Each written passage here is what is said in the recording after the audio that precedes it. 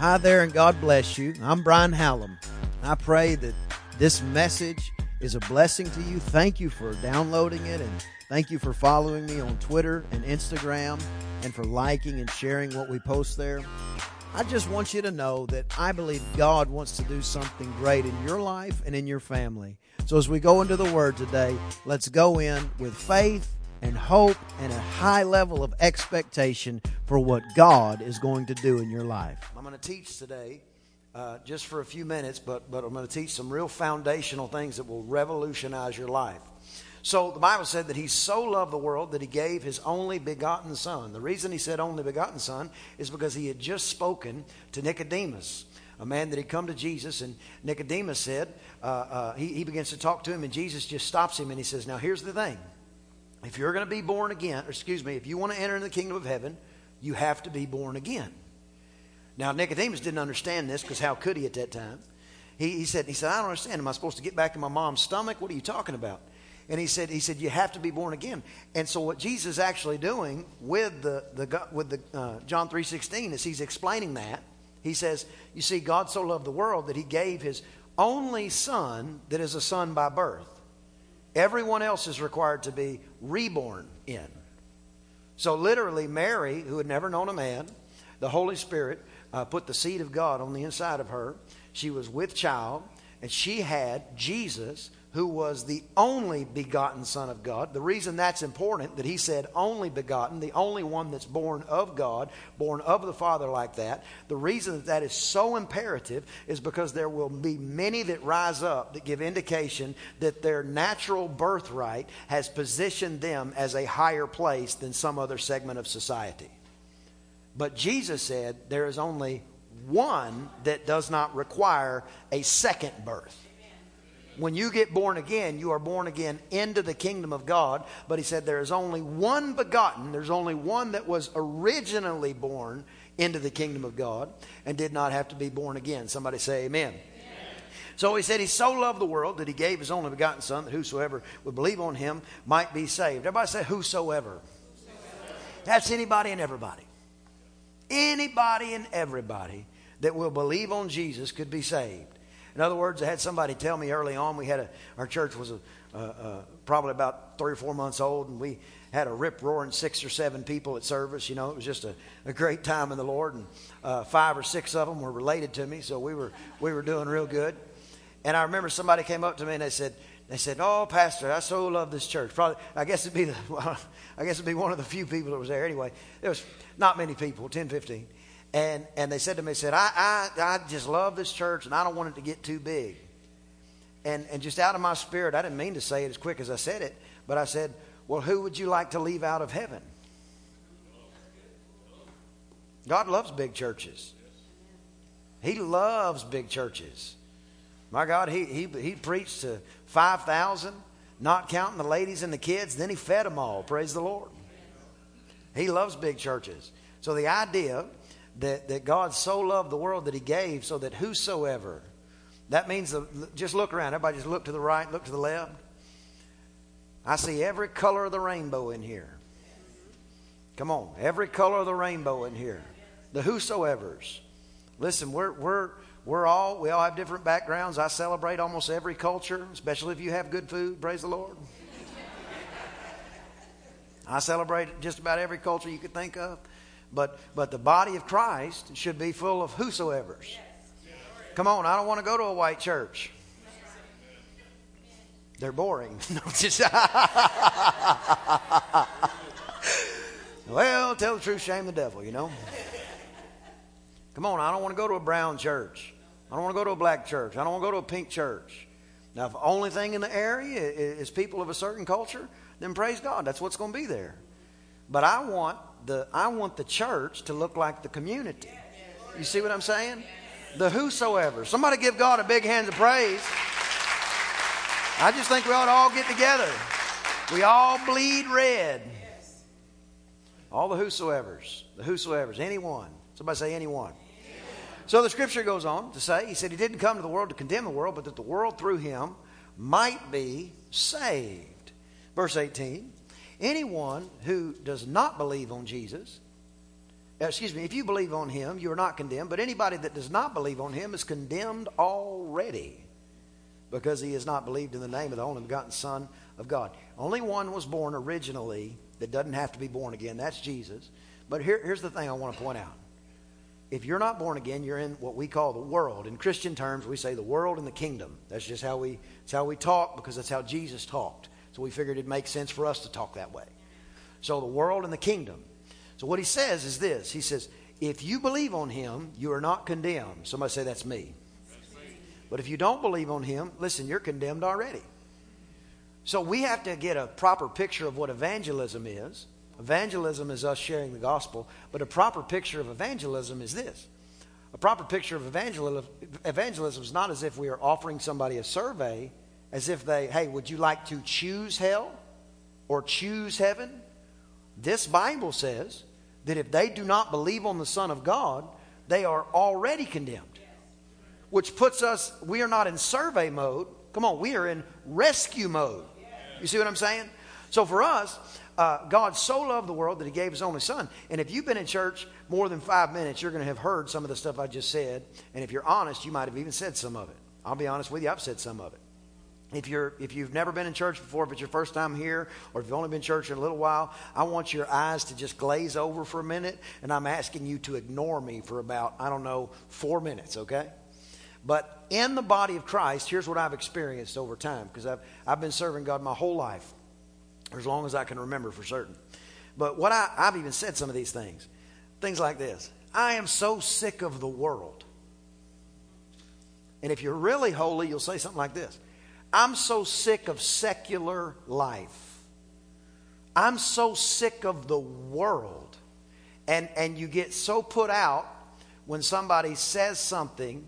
Maybe they use the Lord's name in vain, which I am not condoning at all. But maybe they use the Lord's name in vain around you, and you all of a sudden, you get so fed up with them because of what they did in your presence. And you think they should know I'm a Christian. Well, my Bible says they will know you're a Christian based on your love. So, what happens is as the church, we have, and I'm not talking about you, me, or anybody else. I'm just talking about big picture church. We've gotten real good at talking about the theys and the us's. The theys and the us's. And it got to the point where, it became almost cool to say it. Especially in the late 70s, 80s, and 90s, when there was a real holiness push, which I'm all pro-holiness, praise the Lord. But there was a real pro-holiness push, and all of a sudden, a lot of it, if you just look back, you say, man, maybe were we as a church too heavenly minded, and we weren't being of real earthly good, because we were talking about the world as if it was something that we should be avoiding, when the Bible says that God so loved the world that he let his only boy, his only son, die in hopes that the whosoever's, the world, might be saved. You see where I'm going with this? So as a church, we got to get exceptionally good at loving the world. So if we're going to be good at loving the world, we need to know what love is. Bump your neighbor and say, what's love got to do with it? Got to do with it. Who needs a heart when a heart can be broken? Praise the Lord. Man, I just really sense the presence of God. And there's different types of delivery. And if you've been in church, you've heard this before. I'm going to start preaching now, and then somebody starts shouting. And then they'll say, I'm going to teach for a minute, and then they'll get all calm like I am right now. So in the Bible, that's the way we kind of separate them, because preaching literally means like proclaiming. So this morning I'm going to really try to teach for a few minutes. I'm going to try to keep it reined in. I'm going to tell the band, don't come up there for a while, because a lot of times they egg me on, they hit the cymbals or something. So 1 Corinthians chapter number 13, we're going to define what love is. 1 Corinthians 13 verse number 1. 1 Corinthians 13 and 1. If you've ever been to a wedding, you've heard this. Most time you've heard it in the New English in the New International Version, the NIV version. It's almost read at every single funeral. Or excuse me, almost read at every single wedding. What kind of wedding was that? Praise the Lord. Let me tell you what a good wedding is. A good wedding is 2 funerals and a birthday. Because the Bible says the 2 of you become one flesh. That means the 2 other lives are gone and the one new life starts. Amen? Though I speak with tongues of men and angels and have not charity. Anytime you see charity in this book, you can replace it with love.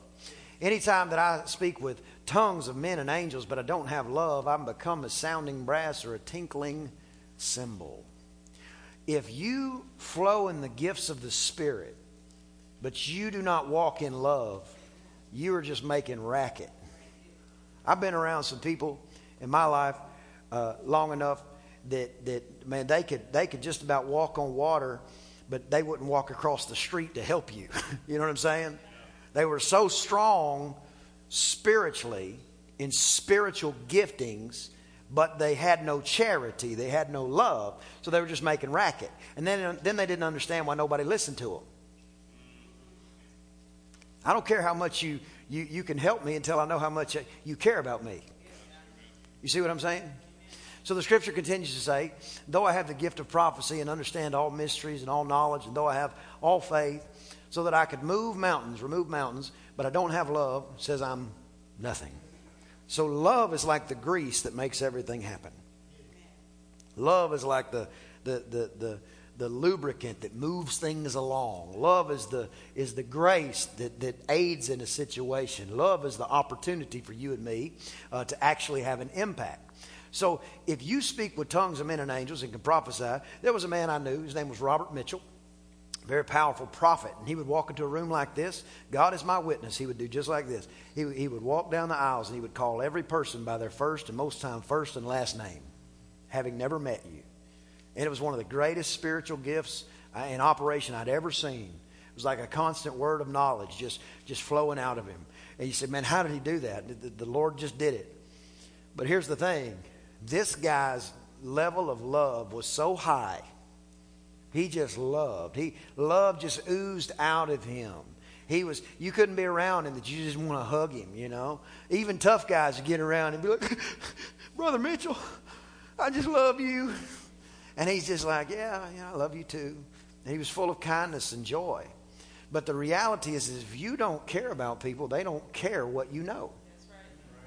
There's a lot of people in your life that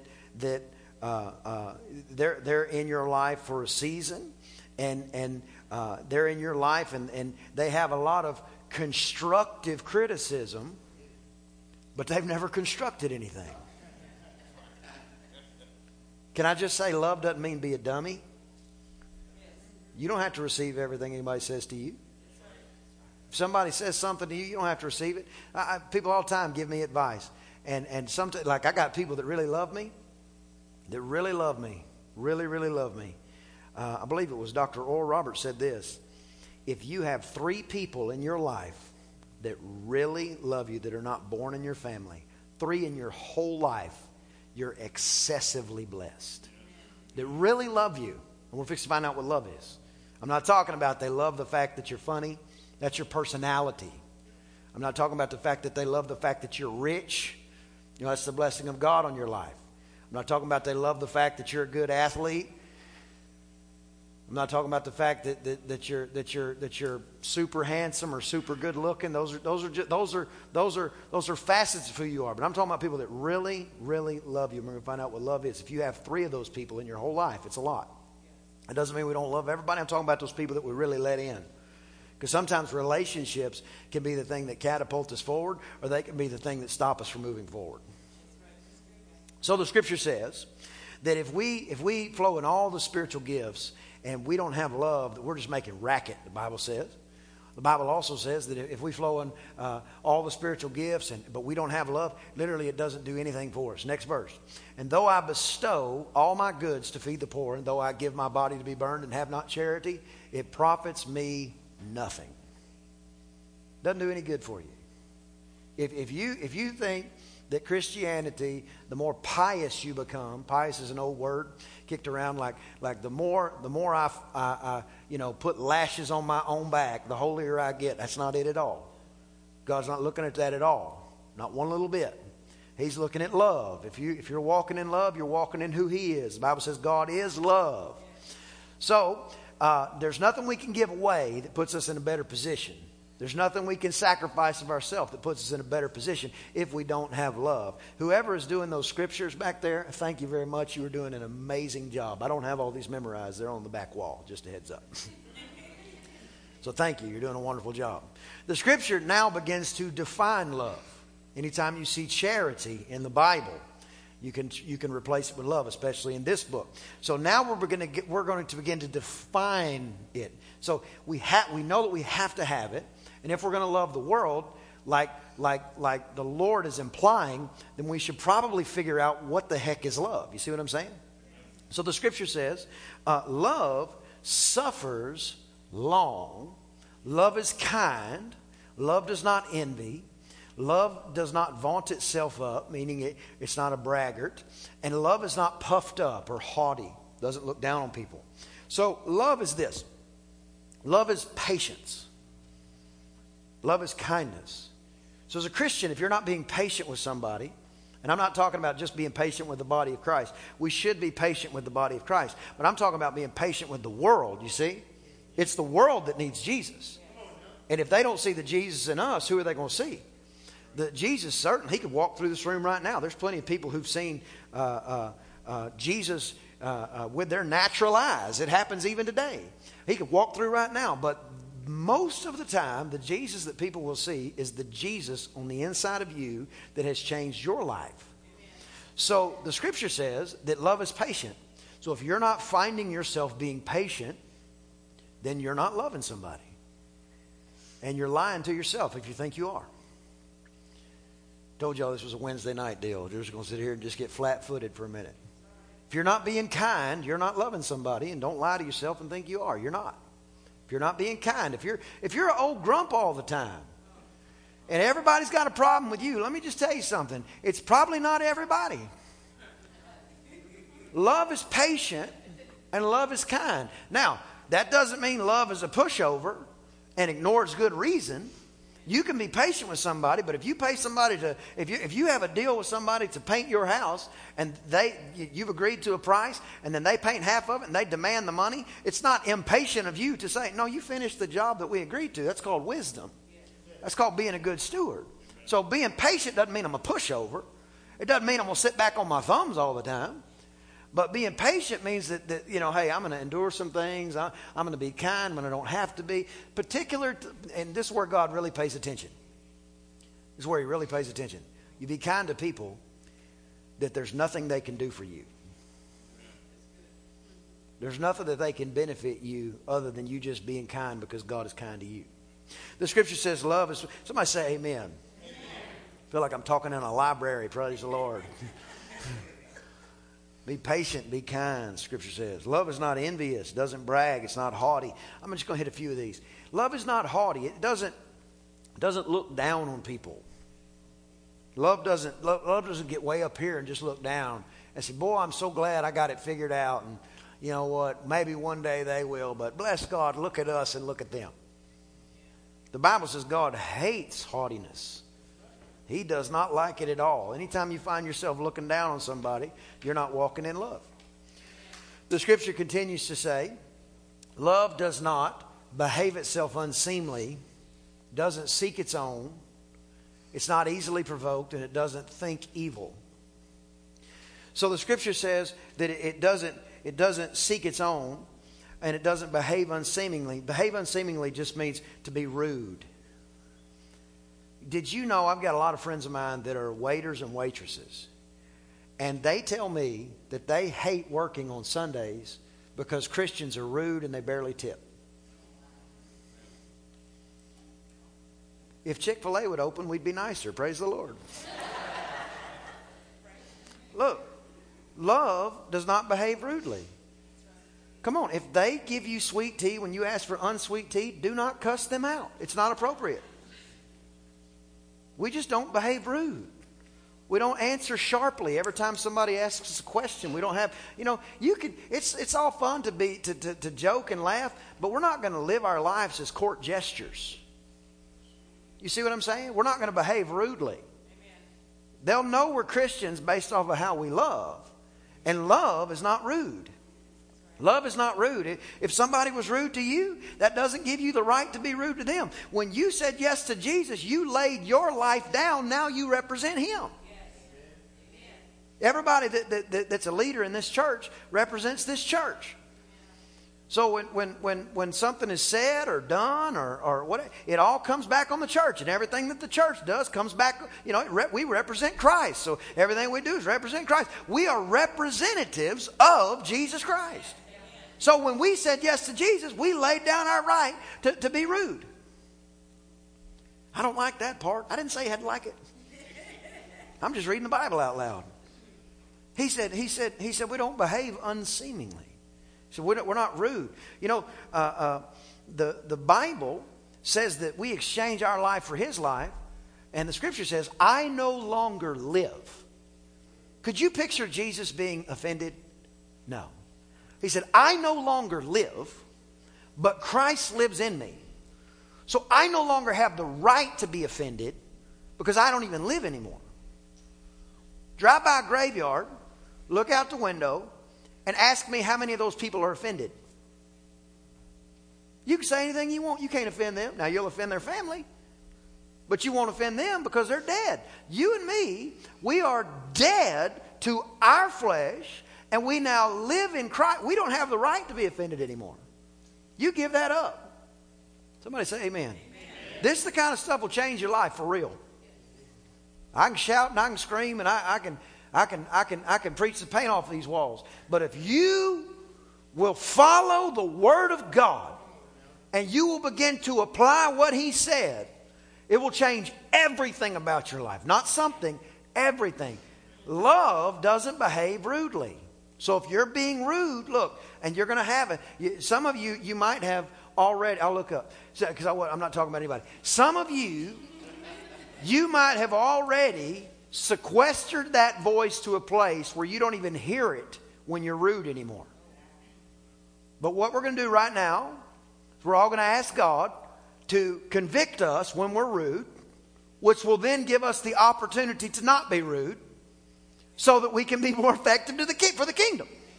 All right, let's pray. Father, in Jesus' name, we ask you to let us know when we're being rude. Let us know when we're being arrogant. Let us know when we're being haughty. And we commit to you, not by our own strength, but by your strength, to do our best in that moment to repent. Repent means to turn from. So we will make our best effort to turn from being rude in that moment, to turn from being not rude, in Jesus' name. And everybody said, amen. Now here's the deal. You do that, it's going to be weird for the people around you. I've done it, cold turkey. I've been mad as a hornet and realize I'm wrong in the moment and begin to ask forgiveness. And the person can't hardly deal with it. Like, what's even happening? You just told me, whatever. But what happens is that voice, because if you'll listen to that voice, then it gets more clear. But if you ignore him, it's harder and harder to hear him. So love doesn't behave rudely. And some of you say, well, I've never been rude once. No, everybody's just scared to tell you. Amen or oh me. Y'all have all been to a family reunion. You think she's coming? I don't know. Oh my God, she's here. Look out. Oh, hey, how are you? Praise the Lord. Yeah, I'm blessed coming in, blessed going out. You must be blessed. You put on weight. But you don't tell them they're being rude because you don't want to have the conflict. Love's not rude. We want that still small voice to nudge our heart. Listen, it's not because we're just trying to get so shined up and clean that we can just be, super clean and brag about being super clean. We're trying to be effective for the kingdom. If he said he so loved the world, we want to figure out, well, how do we so love? What's the best way? Well, we're just not rude. We're not rude to the people around us. We're not rude to our family. Some people talk meaner to their family than they would talk to the waitress at Denny's. Yeah, y'all all been there, but some of us have been there, where you're like, I can't believe that was just said in this house. And then before you know it, it becomes your culture. And we're all just smart alecks to one another. Amen or oh me? And then you wake up one day and you start to shift it, and then you go, man, God will move and shift. He'll change everything in our life in a positive way. So the Bible says love is not rude. Love is not self-serving. Love is not easily angered. Love is not self-serving. Isn't it frustrating to talk to people that have an ulterior motive? Come on, somebody say amen. Amen. I'm going to teach about 5 or 10 more minutes. About 5 or 10 more minutes and we'll get out of here. I feel this really heavy, like Kenneth Hagin anointing on me right now. I don't know if y'all know who that is. That's who I feel. That's what I feel. You see what I'm saying? It's just too taxing to live 2 lives, y'all. You don't have to seek, to serve yourself. You serve the kingdom of God and God will take care of you. It's just very taxing when you're having to, you're dealing with somebody, maybe you're about to do a contract and you're just trying to figure out if they have good intentions or not. It's just too taxing. Love doesn't do that. Love doesn't seek to serve itself. Love doesn't think on evil. That means we don't meditate and marinate on doing somebody wrong. You don't sit there and roll around. Oh, if I could. And I've even said these words. Not this week, thank God. But I've even said these words. If I could just take my Christian coat off for 5 minutes, here's what I would do. And then all of a sudden you're marinating on it. Well, let me tell you what happens in the spirit. What happens in the spirit is the enemy of God starts to begin to try to lead you in that direction to see if you'll really do it. You go around running your mouth, man, I'd beat the teeth out of your head. The devil sends his little nymphs around you to try to see if you'll really do it. Now 99.9% of the time, nobody's going to do anything like that. Nobody's going to do what they say. But have you ever heard that one person that just goes off the rails and everybody says the same thing? They all say, they were such a nice person. I can't believe they did that. Well, they just went running that mouth, marinating and meditating on evil, on doing wrong, and before you know it, those darts started to pile up. They weren't blocking them with the shield of faith. And before you know it, they're doing something they had no intentions of ever really doing. They had no intentions of doing it. They had no intentions of talking that way. But they just kept heading down that path. Love doesn't rejoice in iniquity, but rejoices in truth. Love doesn't rejoice in sin. We don't celebrate sin, and we don't care if it's popular. Oh, I wish somebody'd say amen now. We don't rejoice in sin. We don't celebrate it. We're not throwing rocks at anybody, but we're not fixing to start acting like everything's okay. If Jesus died to deliver us from sin, we're not fixing to jump back in the sin pit and act like it's okay. It's not. Love rejoices in truth. We love truth. Have you ever had somebody just tell you the truth after they've lied to your face? And you're just like, That's because the truth oftentimes doesn't have to be explained. Truth is just there. So we rejoice in the truth. We rejoice in who God has made us to be. We rejoice in the truth. If He said we're healed, that's the truth. We're healed. I don't feel healed. Well, the truth is we have been healed by the stripes on His back. And until that manifests in the natural, manifest just means we see it. Until that manifests in the natural, I'm just going to stand and rejoice in the truth until I see the truth. So I'm rejoicing in what I don't see because it's true. Not because I see it, but because it's true. We rejoice in truth. We don't rejoice in sin. We rejoice in truth. Love, you guys are going to love this. Love bears all things, believes all things, hopes all things, and endures all things. Love bears all things. Love bears all things means love will hide silently things that should be hidden. You have people in your life They want to know something about you. You ever had a problem with a business or something, and the saying would be, well, you need to take it up with the manager. There's a lot of truth in that. You take it up, you don't take it down. You start talking about your problems with people that can't help you with your problems, and you find out they want to know about your problems, not because they can help you. They want to know about their problems so they can use them to step on your neck on the way up. There's a promotion at work, and you got some problems. You don't start talking to the other person that's up for the promotion about your problems. All of a sudden, they're going to be like, boss, I just got to tell you this one thing. Here's what they're going through. No, love bears all things, just keeps it quiet. The Bible says that there was a man named Noah. He built a big boat in the Bible, saved all the animals in his family, built it for 100 years. We call it the ark. And the Bible says that after he got off the ark, he drank a bunch of grape juice that had been on the ark. Well, they'd been on the boat for a long time, and all the grape juice had fermented. And so it was a bunch of alcohol. And he drank all the alcohol because the grape juice had fermented. The Bible said he landed in his tent, and he was totally intoxicated, and he was naked as a jaybird. Praise the Lord. Laying there in his birthday suit, old Noah. One of his sons walked in and saw him. And he goes, oh, Dad, doggone it. And he walks out and he starts talking about his dad. Man, you guys aren't going to believe this. He's in there drunk, he's naked. You're not going to believe this. Now, this is the man who just saved that boy's life by building a boat for 100 years. Endured the weather and the rain and all the stuff that the animals put on the boat. You know what I'm talking about? Endured it all. He has one bad day. And his son began to talk about the bad day. Two other sons heard about it. The Bible says that they grabbed a blanket and they stood on each side. And they went to the tent and they walked backwards where their daddy was. And they covered him up. They said, we don't want anybody seeing our daddy like this. Because love bears, covers all things. The Bible says love covers a multitude of sins. It's one of the greatest opportunities in the body of Christ when you have been exposed to somebody else's sin. Because now you have an opportunity to really do like Jesus did.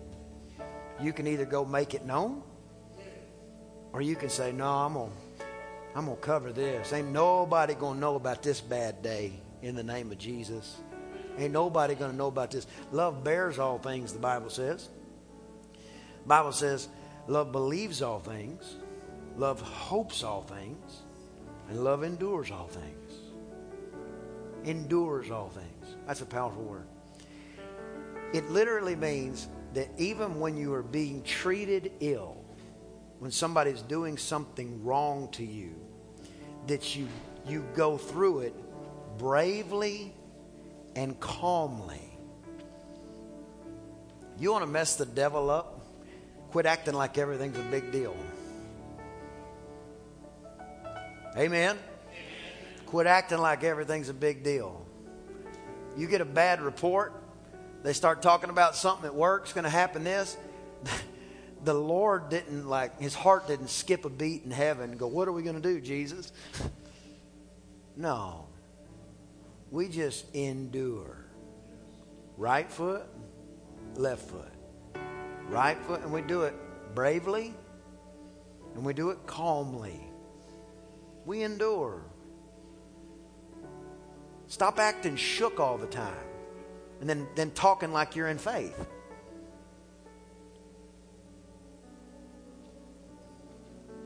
Man, this is real deep today. I didn't even know this was going to hit this hard. Quit acting shook. Quit acting like everything's got you rocked. Love endures calmly and bravely. They're saying it about me again. Well, I'm just going to endure. I don't understand. I feel like I'm in the valley. I'm just going to endure calmly and bravely.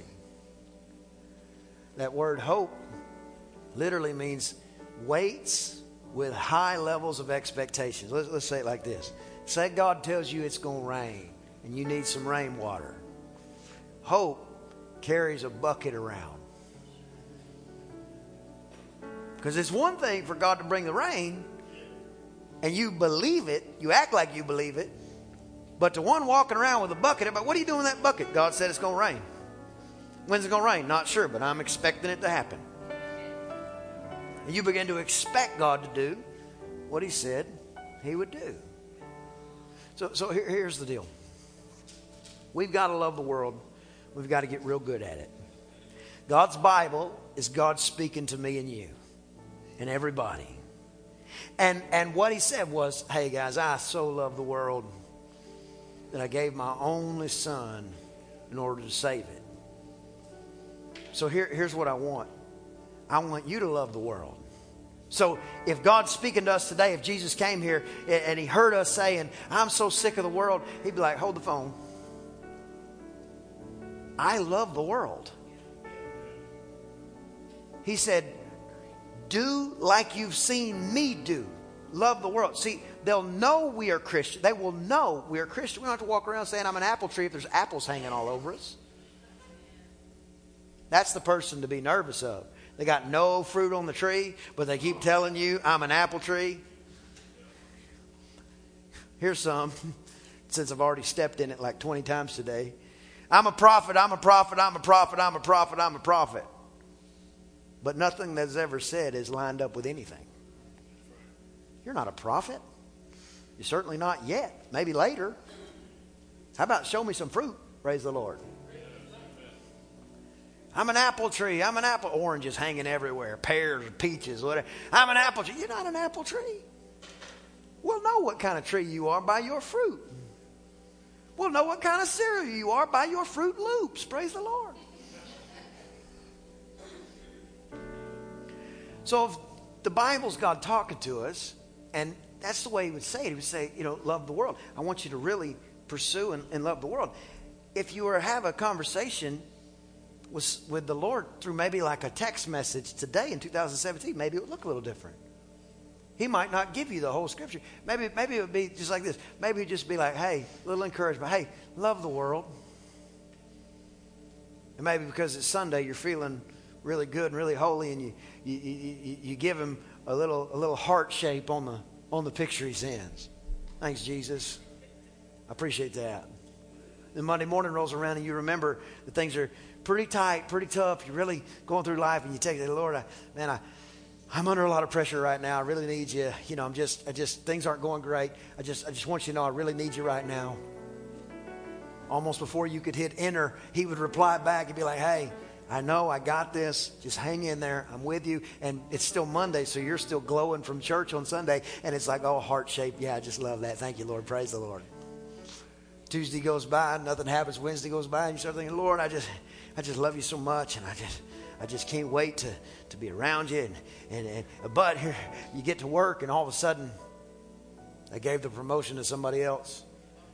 And you remember, I can cast my cares on Him because He cares for me. So it's Lord. So they gave the promotion to somebody else. I told you I wasn't doing good. I've been believing you for that. And again, before you can even hit send, He's replying back. He's like, listen, I know. He said, and I have plans for you that are bigger than anything you can ask or think. And if you will just trust me through this time, I'm going to show you things, because my plan for you is for good and not evil. Then here's the problem. We live a life connected, but something happens and we get disconnected. Have you ever texted somebody and they don't text you back? Oh, Jesus. No. Have you ever been texting somebody like back and forth, like beep, beep, beep, beep, beep, beep, beep, beep, beep, beep, and they just stop texting you? And you're like, oh my gosh, where am I supposed to meet you? What restaurant? Question mark, question mark, question mark, question mark, question mark, question mark, question mark, hashtag question mark, hashtag did you not pay your bill? Hashtag. So things stopped going so good, and we were connected, and all of a sudden it turns into a one-sided conversation because the Lord never stops speaking. He starts going, hey, I'm believing in you. I believe in you. Talk to me. Nothing. Then maybe, hey, really like to hear your voice. I miss hearing your voice. I miss having that time with you. Nothing. Then before you know it, he's asking, are you even there? Hey, are you there? Are you there? And what he's really saying is, I'm here. I'll never leave you. I'll never forsake you. Are you there? Can you hear me now? This is how it would happen if the Lord was doing it now. The problem is we have a world that doesn't know Jesus loves them, because the love that we walk in is not the love that we just described in the Bible. Not you and me. I'm not talking about us. I'm just talking about us. I'm talking about deciding, hey, man, we're going to love the world. We're going to pursue people because God pursued people. We're going to get serious about getting people connected to Jesus and helping them stay connected. But maybe you're here today and maybe you've never made that connection. Maybe you've never connected with the one who cares about you more than you could ever imagine. Maybe differently you would say, you know what? I used to be really strong connected to him and something happened. Sometimes it happens like this. Like you can't even remember what happened. You just realize you've drifted away. And you just wake up one day and you're like, man, how did I even get here? Jesus doesn't look at you and say, I can't believe you did that. He looks at you and says, if you want to come home, I've been waiting with open arms for this moment. Please bow your head and close your eyes. If you're here today and that's you and you say, you know what, I'm not sure I've connected with him. And I know I need to. Maybe you would say it differently. You say, I've lost connection somehow. I used to walk strong with God, but I'm backslidden. I'm like the prodigal son. And I just want to give my life to him for the first time, or maybe for the first time in a long time. If that's you, when I count to 3, I want you to lift your hand. And with an uplifted hand, you're just saying, for real, Jesus, I need you. I need you more than I needed you yesterday. And I know, connected to you, I can do all things. But when I'm disconnected, I just feel powerless. And he doesn't want you to feel powerless.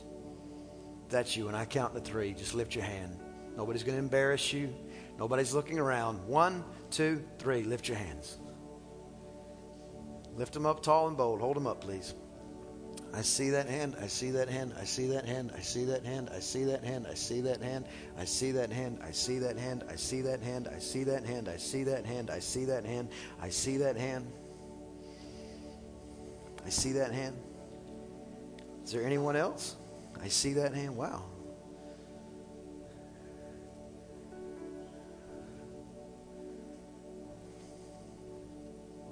I see that hand. I see your hand, big boy. We love little hands too. Praise the Lord. All right, you can put your hands down. Let's all stand to our feet. We're going to pray, and I'm going to ask you not to pray like you're talking to me or anything, because you're not. I want you to pray like you're talking to your best friend, because that's what Jesus wants to be. We're going to pray, and we're going to ask God to come into our life fresh and new, and that's what's going to happen. He's going to take everything you've ever done. He's going to wash it away. You'll become a new creature in Christ. It's the most cleansing thing that can happen. So I'll lift our hands to heaven like a sign of surrender. Church, help us pray this. Say, oh God, I come to you now, and I ask you to save me. Please write my name in your book. I turn from my sins, and I turn to you. I give you my life completely. In Jesus' name.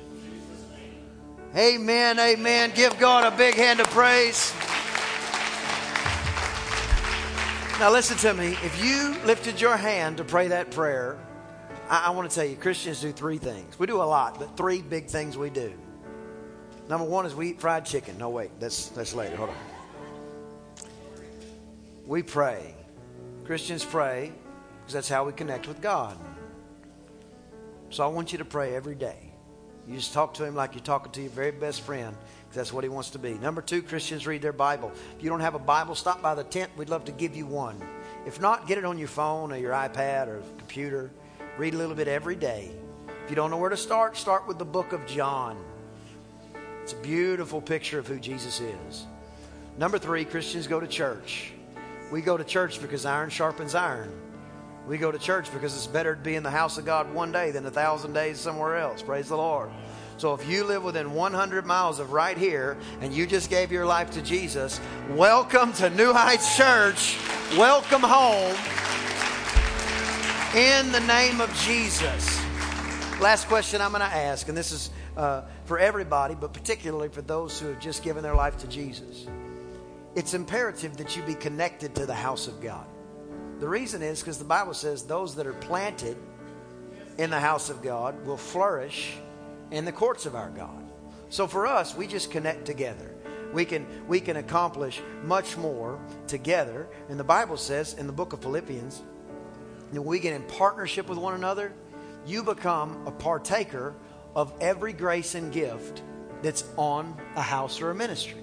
That means when somebody gets born again, and everybody here that just got born again, everybody in the first service and the second service and all the people that are members of this church that weren't here today, we're all partakers of that celebration. What's on this house gets on you. In other words, your family just starts to jive better, just gets along better. Everything, health becomes a standard in your life. Prosperity becomes a standard in your life. What's on this house gets on your house. So if you're here today and you've never made New Heights your home, maybe it's your first day here, maybe you've been coming for weeks or months, but if you've never made New Heights Church your home church, we have a new members class next week, but sometimes it's hard for scheduling purposes to get to. So if you can't make it to that, or you just know today that you want to drive a stake in the ground, say, I'm just going to be planted in the house of the Lord. I'm going to do my best to see my family flourish. If that's you and you want to make New Heights your home church today, I'm not going to call you to the front. I'm not going to put a microphone in your face. That's not what we do here. We don't do it every time, but that way. But if you're here today and you have never made New Heights your home church, but you know God has called you to this house, when I count to 3, lift your hands and just let us celebrate with you. 1, 2, 3, lift your hand. Give them a hand, y'all. Praise God. I see that hand. I see that hand. I see that hand. I see. Thank you. Thank you. Thank you. Thank you. Thank you. Thank you. Yeah, praise the Lord. Glory to God. So let me speak to you for just a minute. I'm going to pray. We're all going to dismiss in just a minute. But if you lifted your hand to join the church, let a member of your family, one of y'all, fill out that card again. Even if you filled it out 100 times, and drop it off by the tent. Just mark on there that you want to be a member, because what we're going to do is I'm going to have one of my staff reach out to you and make sure you know. And then mark your calendar. If at all you can be here next Sunday, the 13th at 6 p.m., we have our New to New Heights meeting coupled with our First Touch reception. And can I just tell you, those are titles and names and whatever, but it just means we're going to get together and party. Praise the Lord. We're going to get together and get to know each other. Because our First Touch team is everybody at the church that pulls the wagon together. Everybody in the parking team, everybody on the worship team, everybody in the media team that makes everything click. Everybody that does anything at this church, it goes through the First Touch team. So we're going to get together. And this particular meeting, we have a very special guest. He's a very dear friend of the house. He's a very dear friend of mine.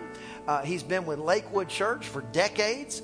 He was Pastor John Osteen's armor bearer, and he is now Pastor Joel Osteen's armor bearer. Reverend Johnny McGowan, come on, give God a big hand of praise, is going to be here with us, and he's going to share about leadership and excellence and just really bless us. Amen?